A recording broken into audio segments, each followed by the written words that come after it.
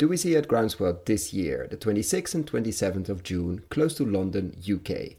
Many friends of the podcast will be there. John Kempf, Abby Rose, Benedict Bösel, Henry Dimbleby, Claire Hill, Russ Carrington, Andy Cato, Tim Coates, and many, many more.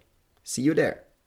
What does regenerative investing look like? We talk a lot on this podcast about where to put money to work in soil regeneration, soil measuring technology, food as medicine companies, compost companies, virtual fencing, etc. But we rarely talk about the how. How do we put money to work using regenerative principles in service of life and the companies instead of extracting as much value out of the companies in the shortest amount of time? Today, we have an interview with the team that doesn't want to become the largest fund in regeneration, but the most radical one.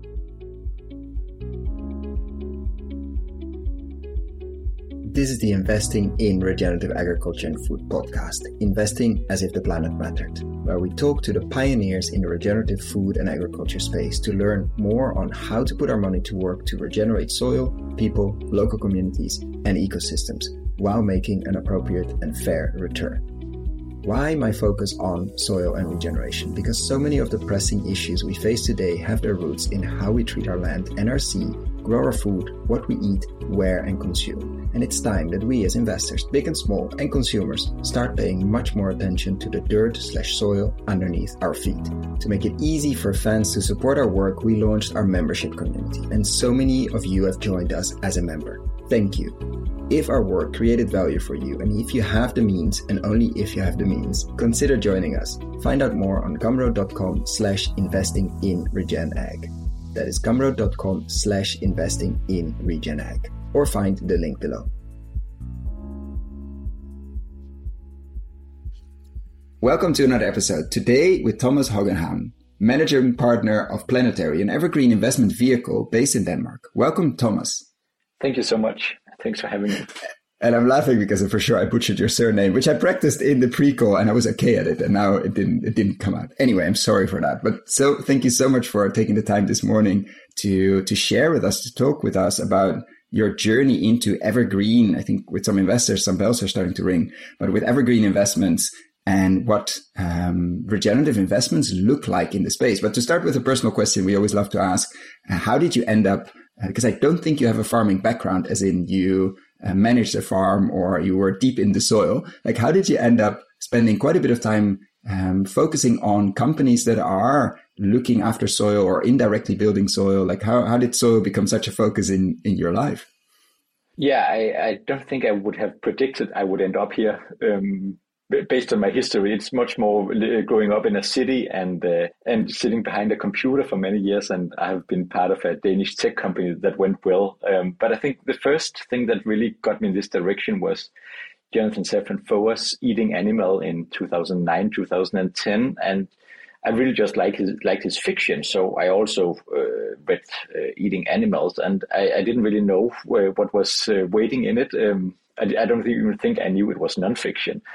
But it really struck me very hard about how alienated we were in terms of the animals we're eating. So after that, I've been much more conscious about the food production system, but I didn't really do anything about it professionally other than eating way less meat. Then I was part of a company that had an IPO in 2018 in Denmark, and I stopped after that to do something else. And I didn't really know what to do, so I went back to university to teach a class on entrepreneurship. And I told the students they could work on whatever problem they felt was important. And I didn't really have any expectations about what they would work on. I thought maybe something about a Shopify shop or something for the Friday bar, but all of them chose a development goal, and most of them within climate or biodiversity. So it was like a very clear eureka moment to me that the smartest young people up here, if you gave them the chance to work on a problem, they chose something about the climate crisis, a biodiversity crisis. And I knew enough about the early stage investors up here to know that they were not necessarily concerned about that sustainability to them was a cost and something to be, avoided if we could, and not the driver of the business. So I started myself investing in some green startups up here. That some of them focusing on food, others were more tech plays. And then I met into the founders of the Danish organic meal box company Årstiderne, and we did some shout out to the other Thomas for introducing us. Thomas Hartung. Yes, and what I know about soil today is mostly from him and his mindset, and he's much smarter than I am within soil, and it's been a great privilege to learn from him, and he's sort of a cheat sheet in terms of learning all this. So the first thing we did was that they had made some community gardens outside their office, and we wanted to try to spin it out and put it into a company and have many more community gardens. So that was my plunge into to learning a little bit of farming and how to grow, not really at scale. It's very small scale, a few acres, but still, seeing how many practicalities and how difficult and how much of a craft it is to grow anything organically or biodynamically, let alone regeneratively. And so we did that for some years, and then and it's still running and going fine. And then we talked about that I was also running my investments on the side, and Thomas also wanted to pay it forward and invest in a new generation of companies. So we decided to set up Planetary as a small fund, and it's by no means the biggest fund. It's only something like 6 million euros to begin with. But we set it up to support the next generation of companies, and it's not only soil and food. We're trying to be regenerative and more in the sort of John Fullerton sense, where it's broader regenerative economics, but a lot of it comes down to soil and food, obviously. Yeah, of course. With Thomas, the other Thomas, on as a co-founder as well, or as an inspirator, you're going to end up on food and soil very, very quickly. But to take a step back to that university moment, like when you got all those proposals or those business plans or whatever the students end up writing back, like, was that a moment you thought, this is possible? Or was it like, they're very idealistic, they would work on this, but like, have you been exposed at that moment already to examples of companies that were doing these kind of things? So your entrepreneur mind and your investor mind said, okay, wow, actually they want to work on this and I see it as a path? Or did you see it as, these are very idealistic, this is never going to work because investors and entrepreneurs and the world is not ready for this? Or have you been exposed at that point? Were you already exposed to examples so you could see like, wow, actually people want to work on this stuff and it could like this could turn into companies? Or were you skeptical? No, I think both, all of above here, because they are idealistic, and you need to be that still. I think it's often used sort of a derogative to someone who's an entrepreneur and wants to do something good. But without the ideals, I don't think it really matters. Then you're not doing the right thing. I had seen some companies starting to get traction. It's probably a stretch to call them regenerative because it's such a high bar, and what we are doing today is it's our North Star, but not all of our investments are meeting that very high bar yet. I think and it's a bar that's moving to us. But even back then, I could see that some of them could think about business models that could actually support their visions, and if you can do that, then great. The other thing you're saying is, are the people ready for it to get mainstream? And no, and most things we're doing right now, the market and consumers or governments are not ready for it.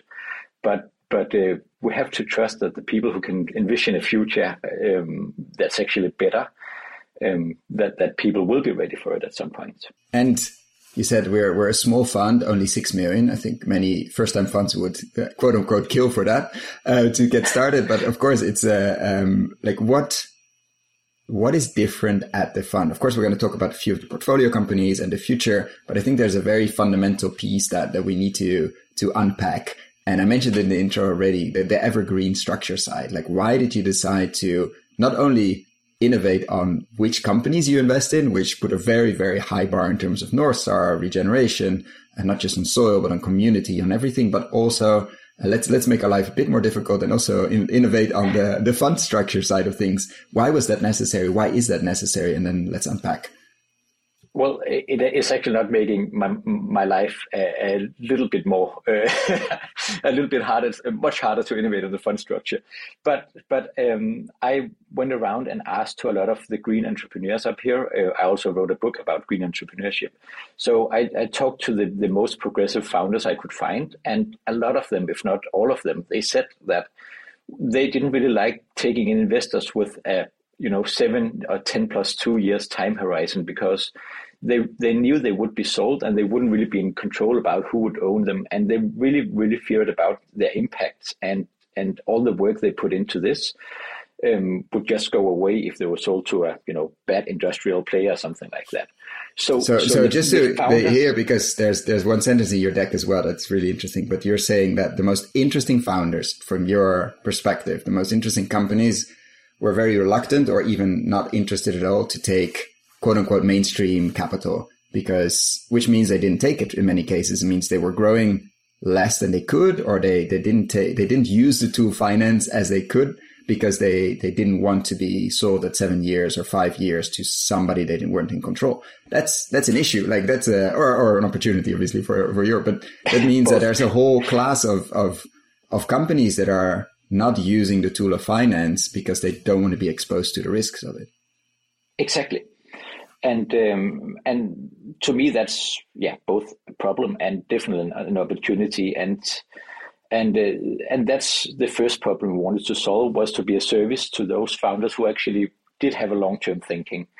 And for them to be able to be truly long-term thinking, they need a partner and a fund that also has long-term thinking. It is simple math that if your investor is short-term thinking, you can't be long-term thinking. It doesn't really add up. So we decided to do that, and we're never going to compromise on that. And that's the first thing we are promising founders, that we're an evergreen fund, and our time horizon that's crossing generations and not years or a decade or two.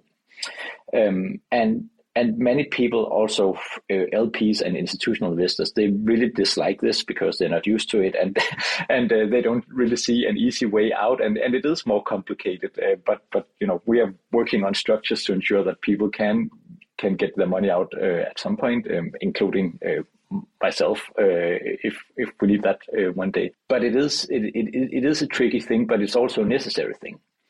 I've also seen in the tech industry how bad a short-term venture fund can, or how much it can really mess up. That we see so much pressure on founders that a lot getting anxiety or stressed out or burnout because there is a pressure no one can, or very few people can live under. We can see how many of the sort of problems that are externalized because it doesn't really fit in a short time horizon. Especially in Silicon Valley, I think that the generation of companies were created there the last 20 years is not necessarily those who want the next 20 years. So you're making a case there that there's no space, let's say, for a holistic view if you're squeezed to perform towards an IPO or exit in 4 years, 5 years, whatever, like the next series you need to raise. And that treadmill leaves out a lot of things, let's say. Plus, it's very unhealthy for the founder. So there is the need for this, but I would say the founder side of things probably is very interested. I mean, there's that quote in your deck, like one of the companies you invested in turned down all investors until now. Like they probably got a lot of people knocking, and until now they always kept the door closed or just listened for a second and said, no, we're not interested. And so now they're interested in you. And then the question comes, okay, if there's not going to be an exit, what will the returns look like for investors? Like, how do investors get some return or returns, or how do you structure that? I know there's some other vehicles, like Triodos has an evergreen fund, Aquaspark on sustainable aquaculture. I used to work there, has one, but there are not many. Like, so you probably have to explain this many times. Like, how does returns work if we're not going to do crazy IPOs in 4 or 5 years? Yeah, so one thing we're actually trying, and it sounds crazy in the venture world, but is to create and help create profitable companies. So wow, like profit. Yeah, no. yeah, simple profit, and then we'll also get a return every year instead of having a big exit. So that's one thing we're aiming for, and we're not saying we'll never sell a company. It will happen because it will be right for the founders, or there'll be another fund or another owner that will be even better than we can be for them. So it's not that we are against selling, but we will not take the initiative to make that transaction. If the founders feel like they need to get out, and we can find another fund or investor or industrial buyer that will be the right steward of this idea, that's great. Then everyone perfect bridge. What do you think of steward ownership? Like, what's the movement in Germany, especially? We had Armin on the podcast. I will link it below. We absolutely need to recheck in with them. The whole purpose driven and getting that into basically making companies own themselves. How far is that away from you? How close is it? Are you cousins, brothers? Or sisters? Like, what's the thinking on the steward ownership side? Yeah, so with one of our investments, the only other owner is actually a fund, sort of a non-profit fund that their only role is to own that company. But they didn't really have any capital, so they needed someone to come in along with them. And that's us. So in that way, we are cooperating, and we see ourselves as a great partner to that.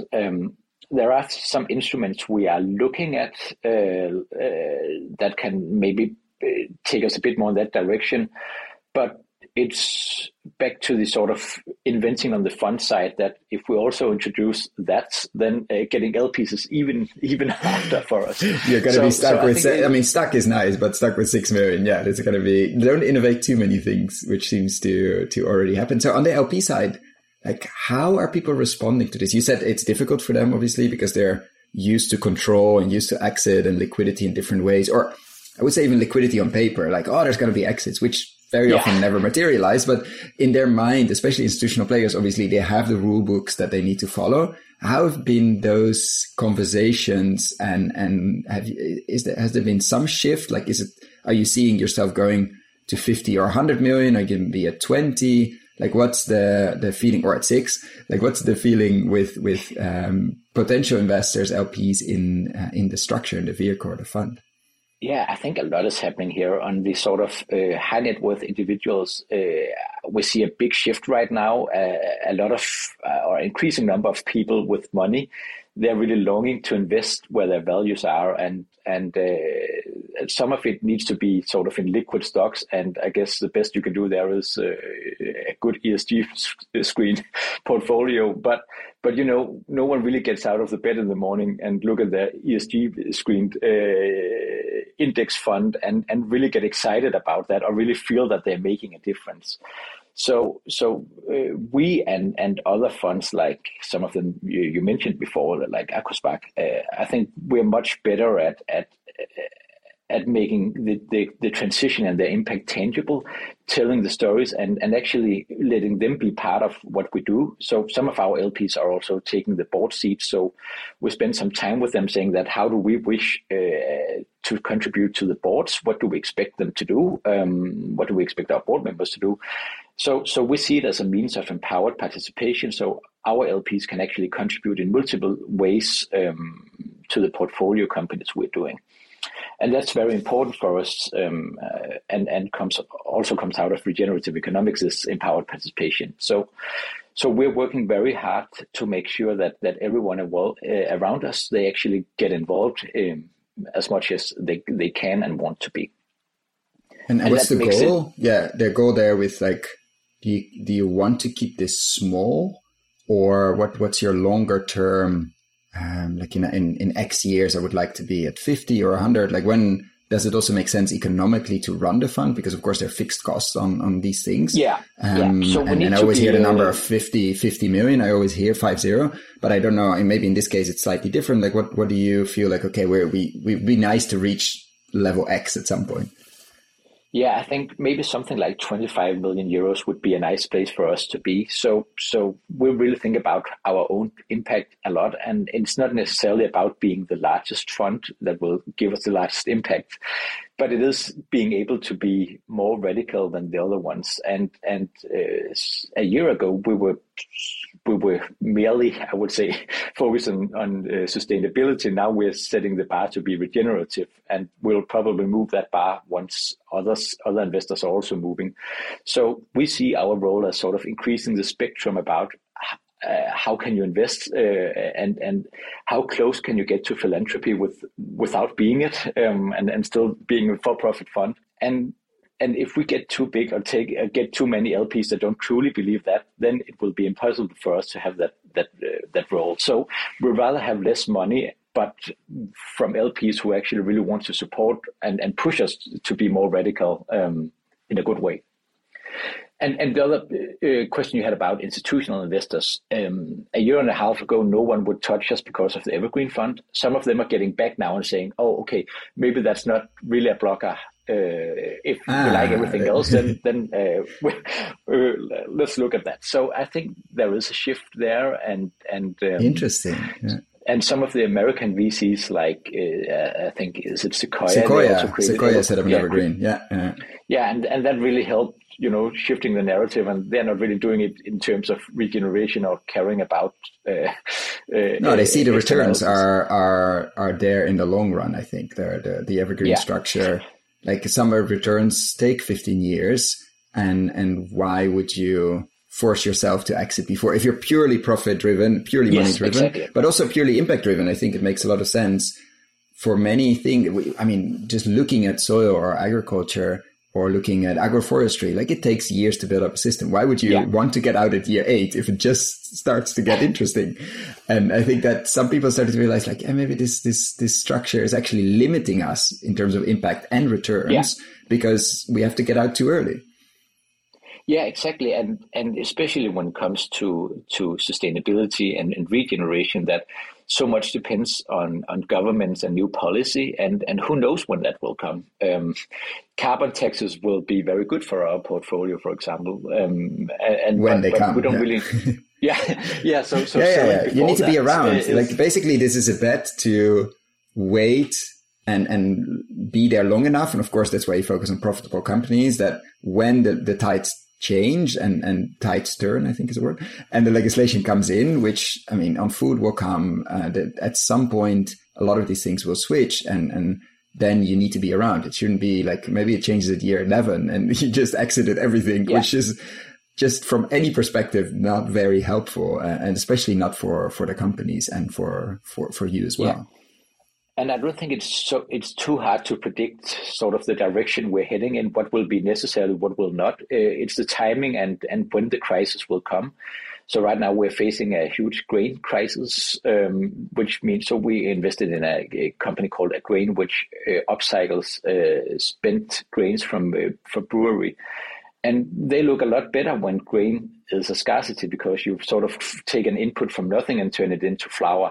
And we knew that direction would come at some point, because we will see more unstable food production in the future. But we don't really know when exactly it will happen, right? But we know it's directionally right. But we want to be there long enough for also to see the upside.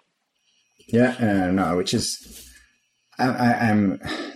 I'm always, I don't want to quote Nassim Taleb too much, but the anti-fragility of a portfolio, like be ready for these kind of shocks or profit from shocks. And in this case, a grain price shock. I think the same with wild farmed, that I mean, if you farm without inputs or mostly without inputs, and if you then the rest of the bread sector, I mean, they do a very interesting grains grown in permanent pasture. So without any chemical fertilizer, etc. So suddenly prices of bread are rising, and your bread isn't rising. So you're almost getting to the same level, while the quality obviously is a completely different product. So suddenly it doesn't create a status quo, but it definitely shocks the rest of the sector and not you. And that makes it, I wouldn't say fair, but much more interesting to look at. And this is not going to be the last time that happens. So in terms of like deal flow, like how, I mean, the LP side I understand is definitely needs a lot of education and time to get that going, but how is the deal flow side until now? Have you been surprised, excited, disappointed? What has been the deal flow side of things in terms of, is there way more than you could do? What's the status on the deal flow side? Yes, definitely more than we can do. So that's also the main reason for getting more, raising more money, that we actually have a deal flow that we want to support. So right now we can only handle maybe sort of pursuing 2, 3, 4 investments at the same time, and not all of them will go through, but we're still relatively small. So we get much more in than we can handle, and some of it we just reject early because we don't really feel we have the domain knowledge yet. We're much better in food and agriculture than we are in energy, for example. So that's not really focused right now, and it might never be, but it also matters. But others might be better equipped than us for that. But we are getting in a lot, and our portfolio companies are speaking quite nicely of us, which also helps others get there. And we are getting very fast a sort of a status in the industry, at least here in Denmark, where if you are really meaning sustainability and regeneration, then you go to planetary. So we get those first, and so it's a good deal flow, and we're mostly focusing on Scandinavia right now because it's easier for us, but we want to increase over time. Which means the rest of Europe, like as a continent, is that interesting? Germany, like what would you see as, or Scandinavia is big enough for 25 million?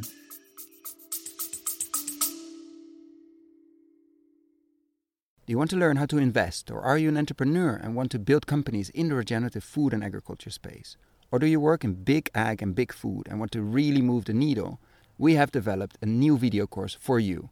Find out more on investinginregenerativeagriculture.com/course or in the show notes description below.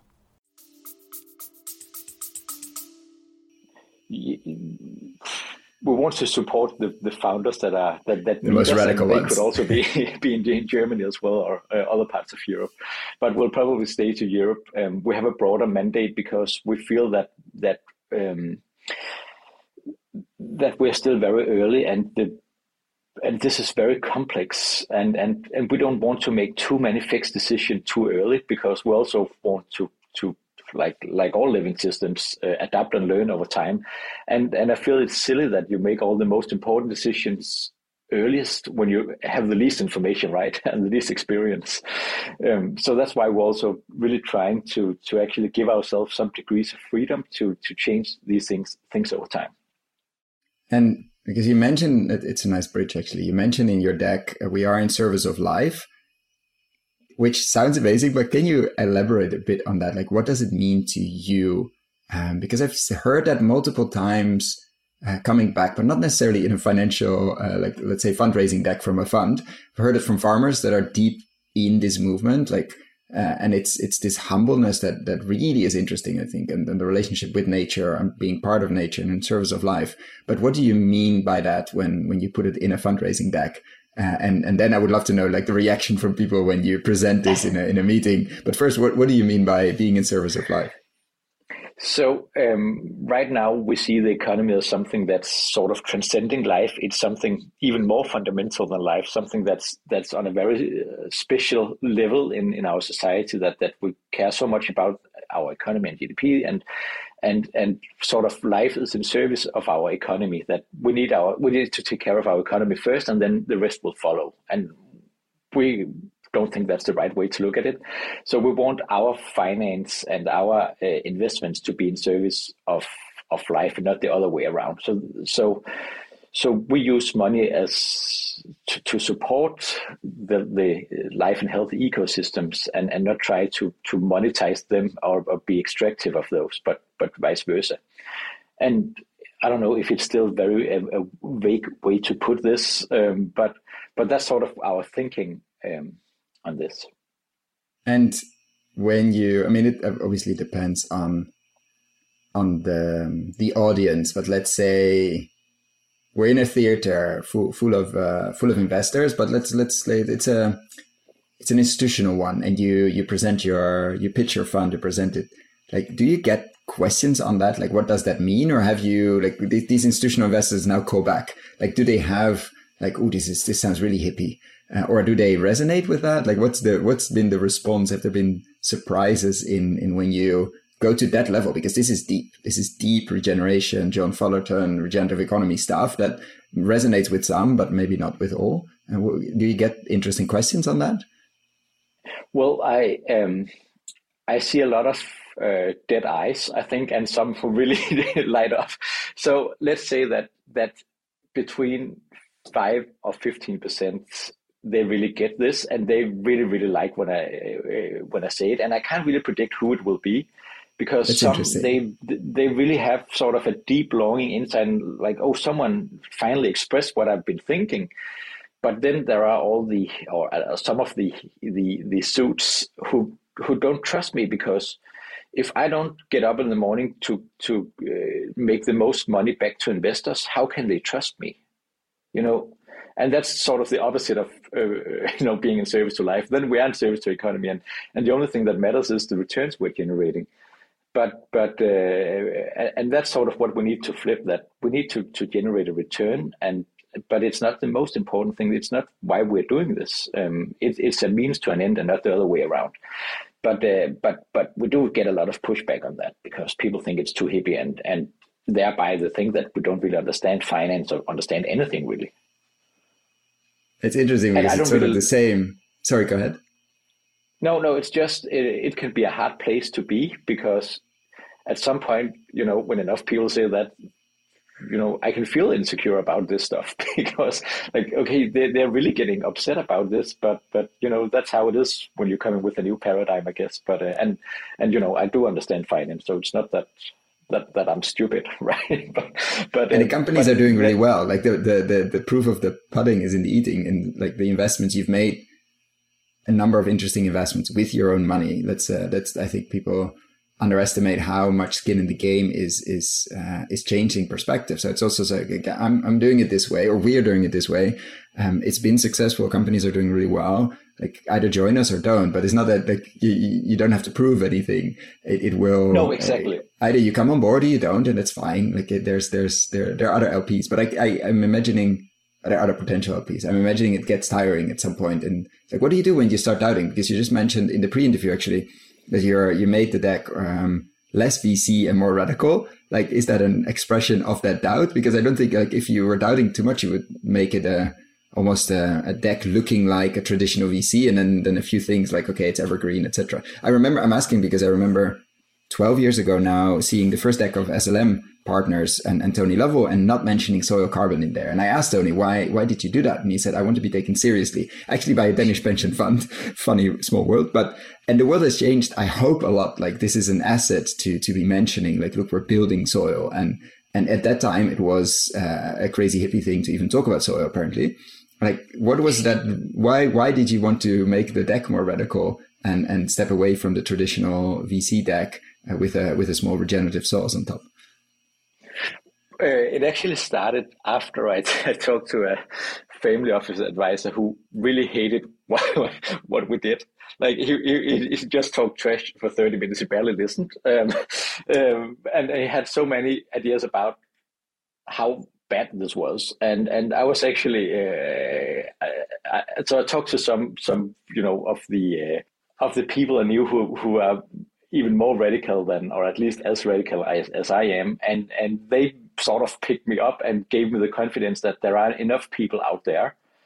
Just so go for it, because trying to do both, it won't work. You'll get stuck with those advisors too much. So just, meet them with love, but don't try to convince them. And then find the people who actually really want to do this, and then go as far as we can in that direction. So we could only do that after we talked to some people who actually wanted to become LPs in the sort of most radical world of them. And that's been such a big help. And I think it shows also how much the ecosystem and making these introductions and connections, it really matters. And you're doing that a lot. And other good people are doing that, and that's really what's carrying us forward and giving us the audacity to do this.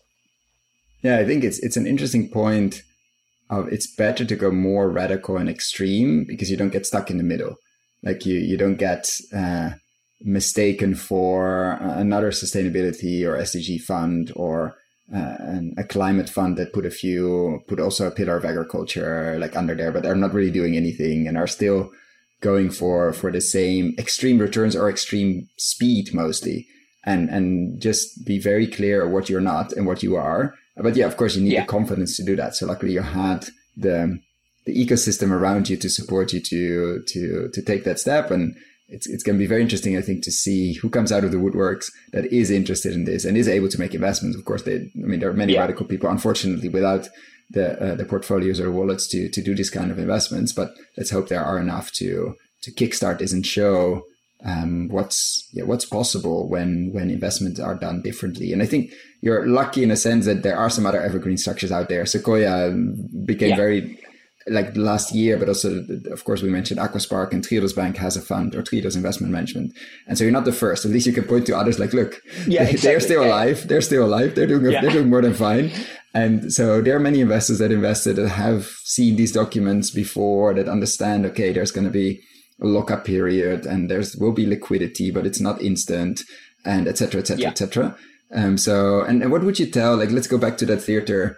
Now let's remove all the institutional ones, except the ones that really understand. So 10% stays, but the rest is filled with investors that are deeply interested in soil, deeply interested in regeneration, and are wondering about, okay, how do I start regenerative investments? Apart from, of course, this is not investment advice, but getting in touch if you're interested, if you're in Europe, et cetera. But what do you want them to think about or do after they leave that theater? What should be, if we're on stage and we should give them some advice to, okay, if you want to know more about regenerative investments, if you want to start questioning how to put the money to work, not necessarily where, but where is of course also a question, but we say convince you about food and ag. Great. Now let's say something about what would be a good first step for somebody that's interested in different ways of investing? I think the first step is to understand what returns means for them, because economic returns is one thing they're looking for, but it's maybe not. It's certainly not the only one, and it might not be the most important one. But what is it? Is it natural resources? Is it cultural capital? Is it social capital? What is most important for them to sort of to generate and help generate and give back? And once you sort of start seeing that, and also trying to understand the connections between them, and that's still something that's emerging in my head, how social capital and natural capital are really related in many ways. And we thought we would be mostly about climate and biodiversity, but you can't really disconnect it or you can, but it's not right to do it. I think to sort of climate justice or poverty, it all gets related at some point. But you need some focus points about what's important to you. That's the one thing, and the other one is maybe a bit more vague, but it is to sort of try to get rid of reductionism and understand that this is very, very complex. So if somebody's pitching me one trick that we can do or one solution that fixes everything in food and ag, I shouldn't believe him or her. Like that's what you're saying. Exactly. Okay. Yeah. And try to sort of understand that, or just acknowledge that this will be sort of a moving target for you. That some of the early investments you'll do will maybe be too simplistic, or you won't be too proud of them 10 years from now, because you either because more founders will create something more interesting, or also because your knowledge wasn't deep enough at that point. But that's okay. It's about getting started and getting to talk to people and understand the complexity in the businesses in it. And I know, it's not the typical, 2, 3, 4, 5 investment advice, which are really specific, because I don't really believe you can. But I think get started is a good one as well. Like, if you, like what you said, know that the first few might not be perfect, quote unquote, then you're maybe more comfortable to do them and learn from them. And as you said, like, nobody knows everything at the beginning. Probably we know very little. And so as you're on that journey, make sure there are feedback loops, make sure you keep an open mind, make sure, don't search. I see that with many investors in general, when they start on their impact journey, they wait for the perfect one to come along, which obviously never does, and can take them 3 years to make a first investment. I'm like, yeah, you just lost 3 years of learnings. If you made a few investments, smaller ones, that, I mean, depending on the returns, the risks, the capital you have available, but learn from doing and don't risk it all, obviously, and make sure you have these feedback loops, have the community around you to support you as well, and know that the first few, when you look back in 10 years, might not be the ones you're most proud of, but who knows, maybe they will.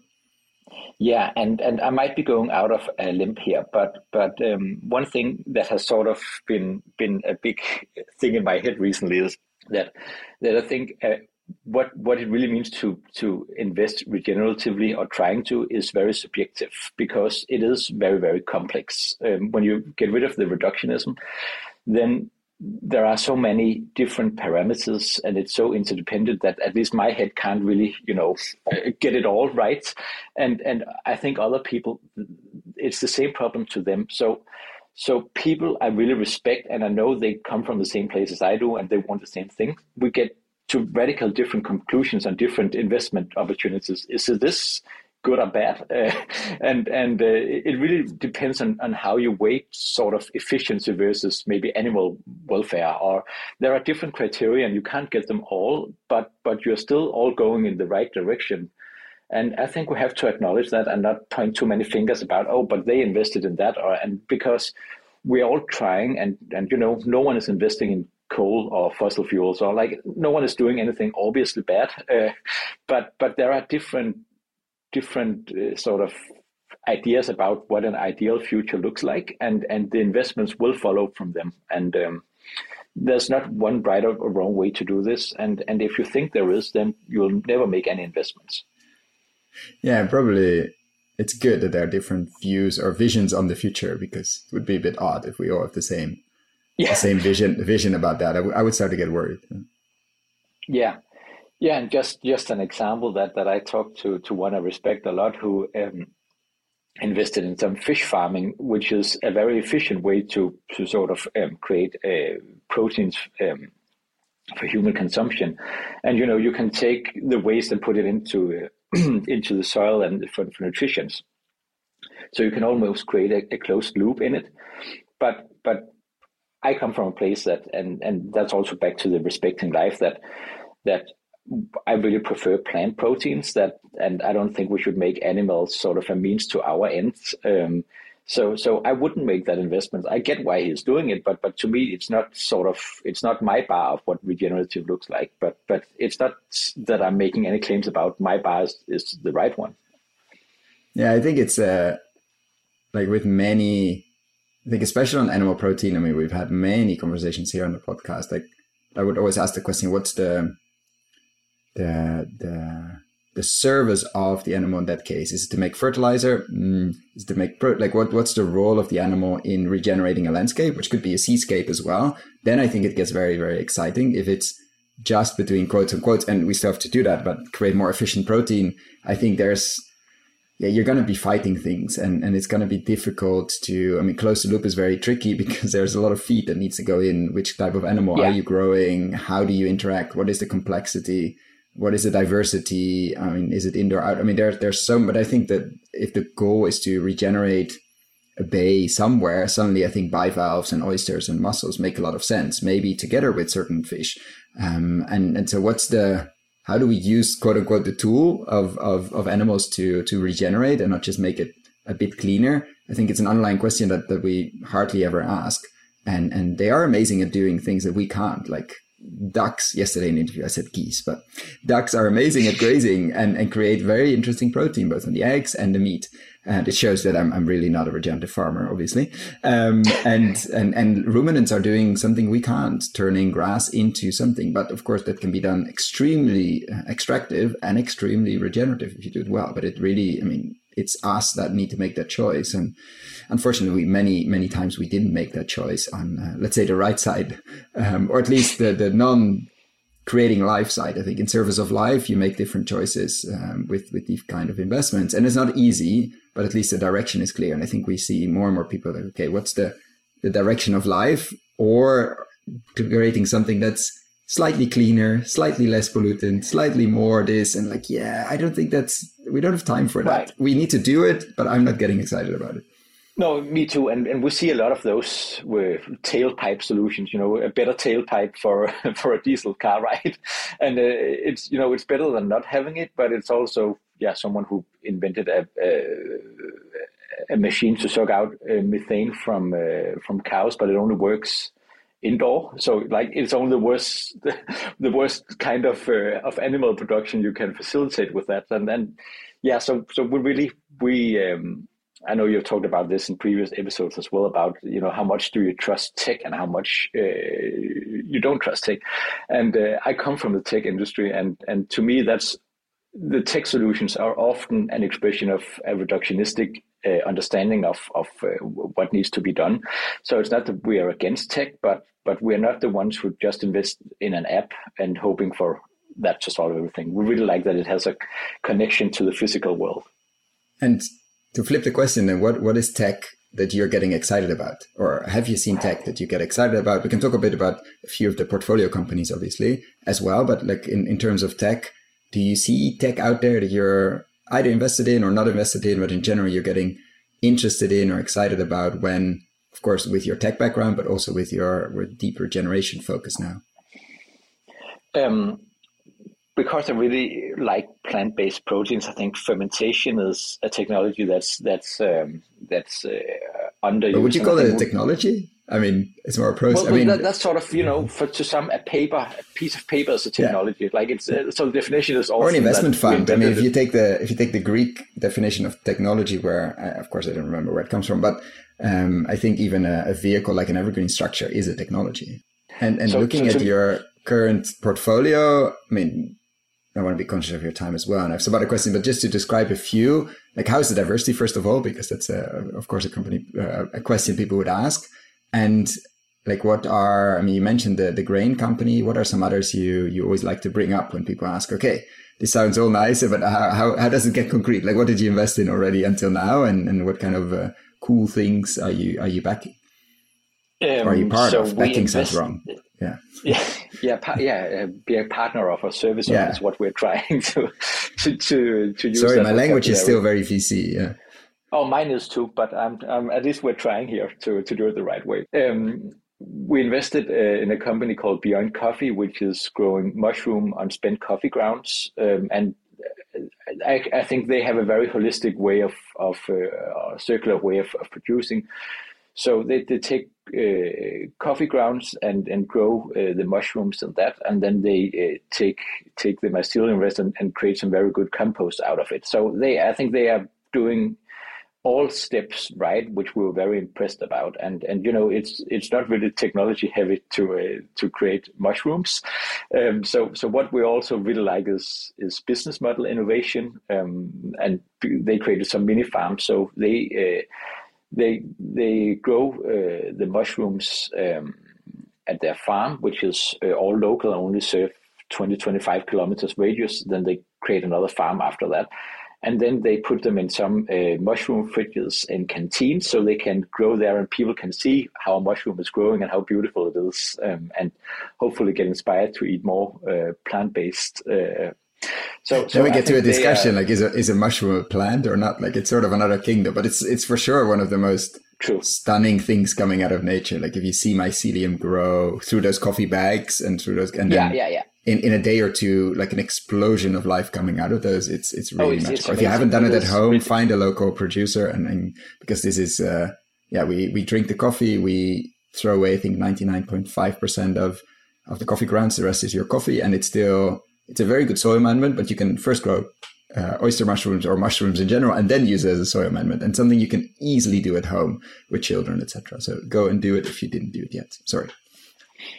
Yeah, and then another investment we just made is called Biomix. It's some researchers from a Danish university So they created a small biotrap. So they go out in the soil and they catch the good bacteria there, and then they go home to the bioreactor and they feed it some organic inputs, and then they actually scale it, and they can take out a lot of the bad fungicide in it. So it's good enough for organic farming, and it's a way to use biofertilizer from pretty local inputs. I think it's a really interesting business model. It's still rather early there, but I'm really excited about the potential, at least from the lab studies, from how much it can actually improve yield in organic farming. And so basically, you're investing both very early and slightly later stage, or is it mostly early, or what are you normally comfortable with? Yeah, and so mostly early if we use that, but we also invested in a company called Aurian, which has been leading biodynamic grain produce here in Denmark. And I'm almost 40, and Aurian is older than I am, but they never raised $1. So what stage is that really? It's their first round, but still they're very experienced. Yeah, exactly, and that's the company that has stewardship ownership mostly besides us, and they couldn't really move on because they needed funding, and they didn't really have access to that. And they got a lot of offers from other funds, and they rejected them because they didn't really believe they would care about their values and keep it as the founders intended in terms of being biodynamic. So and they're really interested because they buy most of the biodynamic grains in Denmark, but they also set up production for legumes, which we need a lot more of up here. So if a startup had come just on the legume side and saying that we're ready to process this, then we would be all ears. Then this company came around and much older, but still all the right values. Then I think it's a great fit. So probably better even because they are in business. They have set up their value webs, their mycelium. They are selling. They know. I mean, the chances, like the risks, are so much lower if you're around for more than 40 years. That you're around for another 10 is pretty likely compared to a startup that could disappear tomorrow, literally. Yeah, so it's also good to balance risk, I think, in a portfolio. And I know that's usually not how it works, because then you have pure VC, which is very high risk, and then you have some later stage funds which are less risky. But we have a hard time finding those who really believe this enough for us, and have a right idea that we are maybe a little bit stage agnostic. We want meaningful ownership, but we could get that in this case. So we don't want to be too locked in by saying that we're only pre-seed, only seed, only Series A stage. Yeah, sure. And to switch it a bit in terms of, you're saying 25 million would be a nice amount. We want to stay as radical as possible. Let's say crazy life event, you're suddenly in charge of $1 billion or €1 billion fund, and it can be as radical as you want it to be. So you have all the possibility to choose the longest time horizon possible. Liquidity is up to you, etc. It has to be investments. What would you focus it on? What would be your priority sectors? Could be in food and ag, obviously. It could be anywhere else. Like, what would you focus on? Would it all be in legumes in Denmark? What would you, or in special tech that we don't know yet, to bring complexity to farms? Like, what would you focus on if you had that access to that kind of portfolio? I think I would split it in two buckets. One, I wouldn't really expect to make any profit from. That would be sort of facilitating a conversion of land to regeneration or restoring ecosystems. And the other half, I would invest in companies that would sort of create services for those working to convert the land. And obviously those companies could also sell to other regenerative farmers. So I think being able to create a large local ecosystem where people we get the right people who actually want to convert the land, and maybe also, be smallhold farmers, whatever. There are many things we can do in terms of creating more regenerative agriculture and restoring ecosystems, but then creating all the companies around that who can create those services, and some will be more tech than others.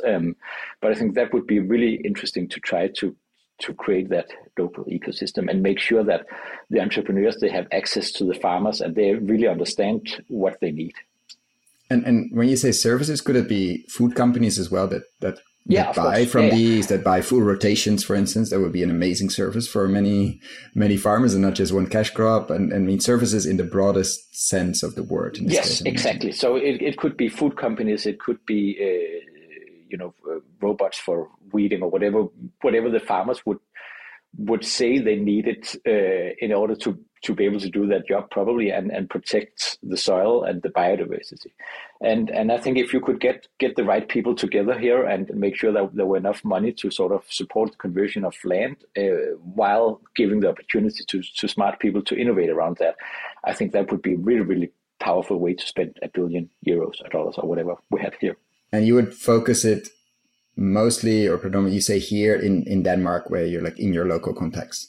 Do you see that potential there mostly, or would you would here be somewhere else? So I think Denmark is a very bad case because we sort of grow up all our land. So I think we have a lot of work to do up here that can be used other places in Europe. But I think there is a sense in choosing a place and creating a community there. So it could be in Denmark. It could also be in Germany or other places. It doesn't really matter too much where it is, but I think it's about creating the solutions that also work locally, and then let's see where else can this be applied.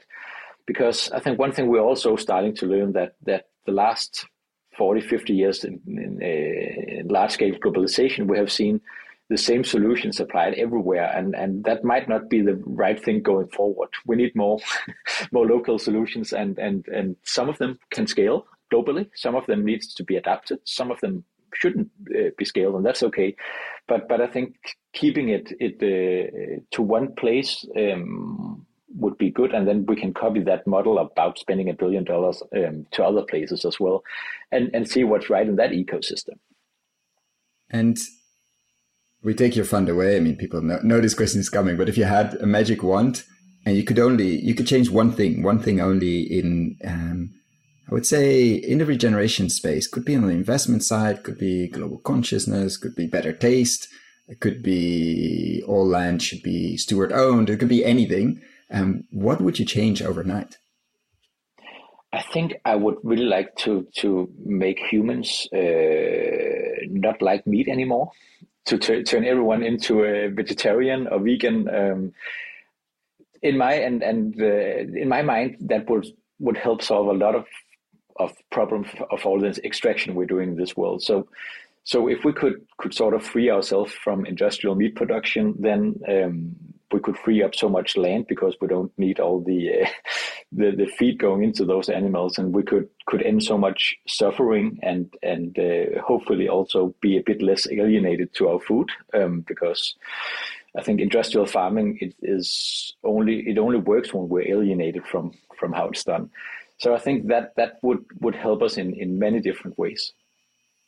And do you think that would be, because I have this conversation often, that would be enough? I'm afraid that if we stop eating meat overnight, that I think partly it doesn't exist because we like the meat. I think it exists because there's very, very cheap input available from grain and soy, etc. And I'm sort of afraid, and they already do to a certain extent, find their way in other things like fructose for corn syrup or ethanol or some other destruction way, which obviously saves the animals. So that's great. But like, would that, I don't know if taking away the CAFO operations, which should end tomorrow, would also end the system of destruction of all the, you say it could free up a lot of land, which it could. And that's always the eco-modernist approach, but it also could not. Like, it also would be, maybe they find another way to burn that stuff. And let's say the landscape doesn't change, except of course that there's a lot less animal suffering. But you could argue there's a lot more because we keep dosing those fields in chemicals and plowing and killing an amount of life and wildlife on those fields that is enormous. Like, would that be the entry point? Because I see from a lot of plant-based protein sites that it's not grown at all regeneratively, and we're sort of hiding that, like, where the ingredients come from. I told you could only do one thing. So I'm making the question way more complex, obviously, now, and opening a can of worms. But I'm afraid that it's too reductions or too simplistic. But maybe that's the way I asked the question. Like, I don't know if it would fix it, or we just find another way to create an enormous amount of extractive ingredients to go somewhere else, to go to salmon. And of course, we won't do animals anymore. But like, we'll find another way to squeeze the system in a wrong way. Are you scared about that? Like pushing plant-based, like singular plant-based in that way? Yeah, of course. And I think it's a totally valid point you're raising here. And you know, when we only have one solution, it does get reductionistic. And I think most solutions should stop asking this question. Yeah. No, but it, you know, it will only work maybe if there is a good CO2 tax, or, you know, you limit how many fields you can grow, or, you know, set some radio about how much can be farmed and how much cannot. But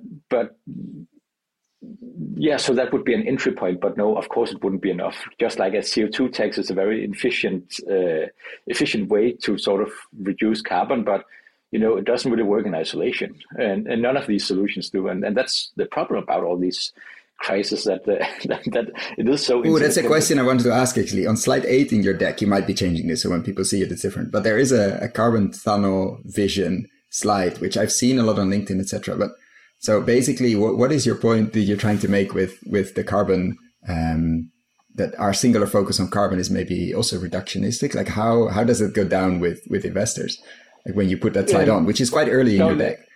Yeah, no, they get surprised because, you know, to them, the crisis we're facing right now is a carbon crisis. And that is one of the crises, and probably not the largest one, to be honest. So, you know, if you get a ESG report for your portfolio, you know, it will be about carbon intensity, and it will only focus on carbon. There is nothing else right now, and no other metrics in terms of sustainability. And to me, that's a really big problem, but it's also a very big opportunity. I saw some statistic about how much money went into venture funding went into ecosystem restoration versus electric vehicles, and, you know, it's nothing. You know, like, you can barely see the ecosystem restoration funding on that chart compared to just electric vehicles. And then, you know, you get to carbon capture and storage and PTX and other stuff on top of that. So to us, it's such a great investment opportunity to invest in regeneration and sustainability outside the carbon space. And that much more funding will go there in the coming years. So being there early, you know, not too early. We need to keep the companies alive until others realize that we also have other problems, is much more attractive right now, because we can see how much funding and how crazy the valuations are for some of the electric vehicle companies, for example.